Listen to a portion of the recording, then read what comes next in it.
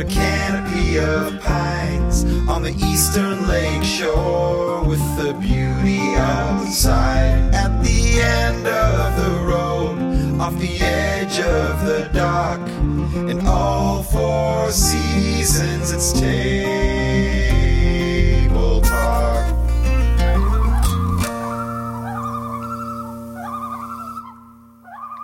Here we go.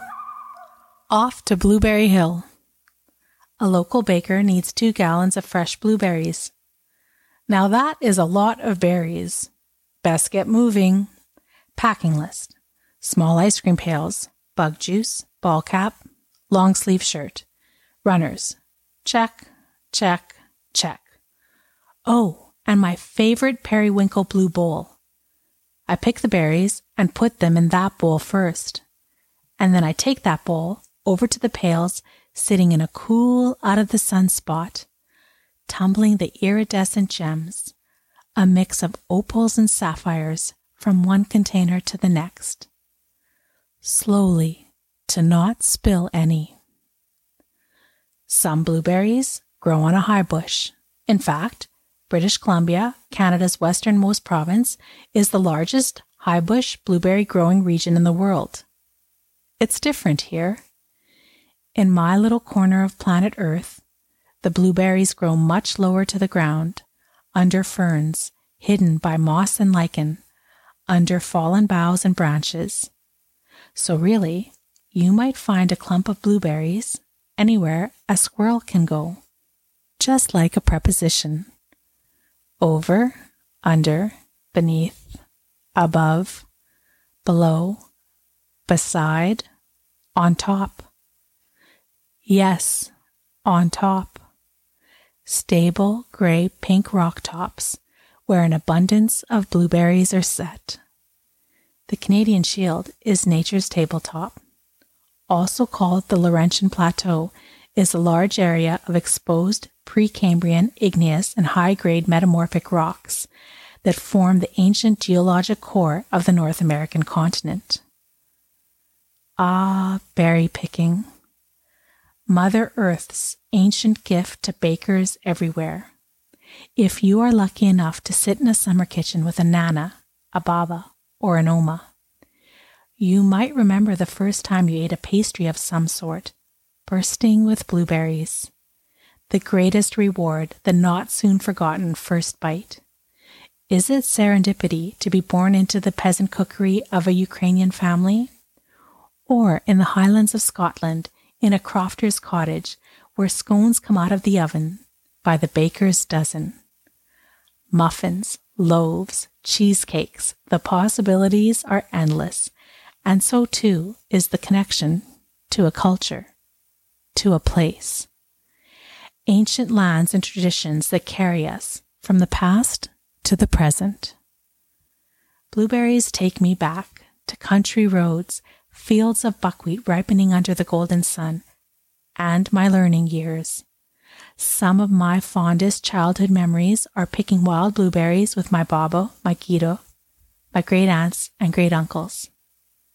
In those days, 5-gallon pails were filled to the very brim with freshly picked berries. I remember Girl Meets Farm. Before daylight, the cows were brought in from the fields to be milked. Hundreds of chicks fed and watered, and then the pigs, ducks, and turkeys. Barns to be mucked out, stalls to be washed clean, baby calves and lambs bottle-fed until they were strong enough to be pail-fed. Then they were weaned and sent out to graze on bright green shoots of grass, clover, and young timothy hay.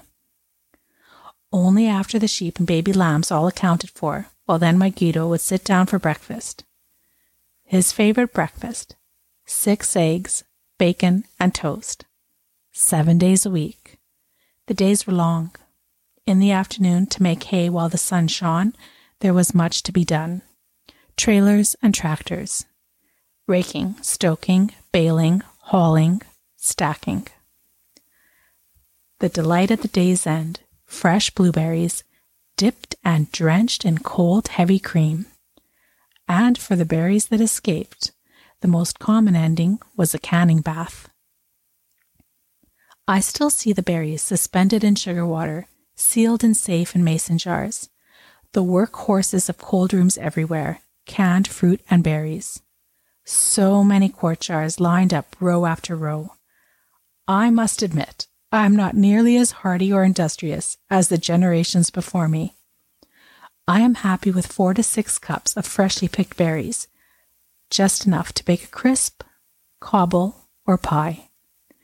If berry picking is a summer pastime, then berry eating is a wintry delight.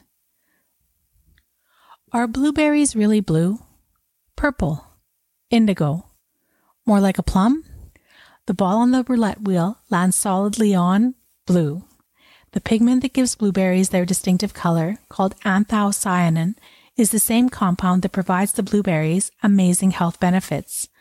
Wild blueberries are filled with antioxidants, so the more you eat, the merrier. Searching for the always elusive berry patch is one of life's greater challenges.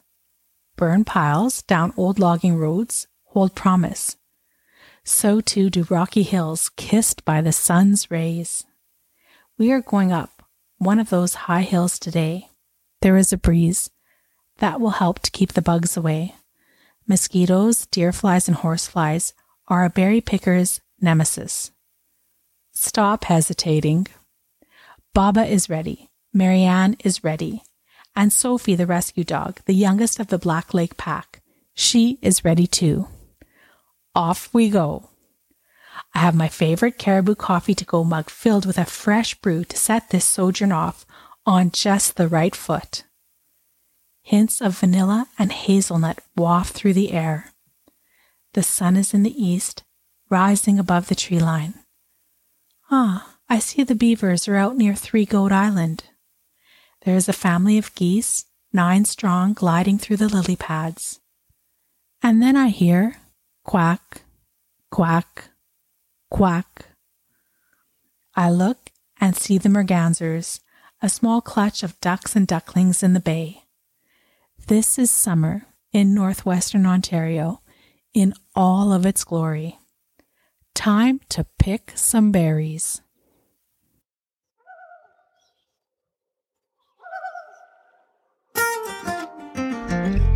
For the wild and the rural, under canopy of pines, on the eastern lake shore, with the beauty outside, at the end of the road, off the edge of the dock, in all 4 seasons it's table talk.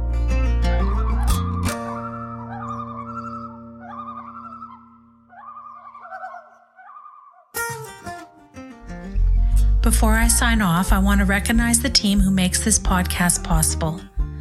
My hat's off to Bill Stundon, our trusted and talented tech producer.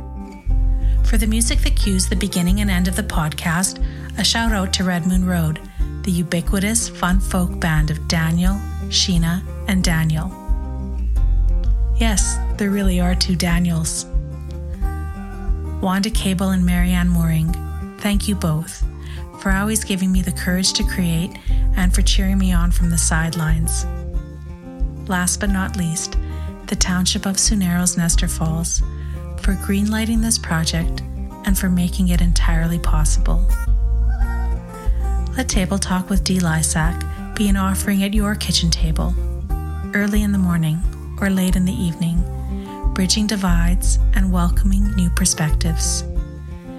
If you happen to be enjoying the podcast in the company of friends and family while sipping on a neat Irish whiskey, all the better.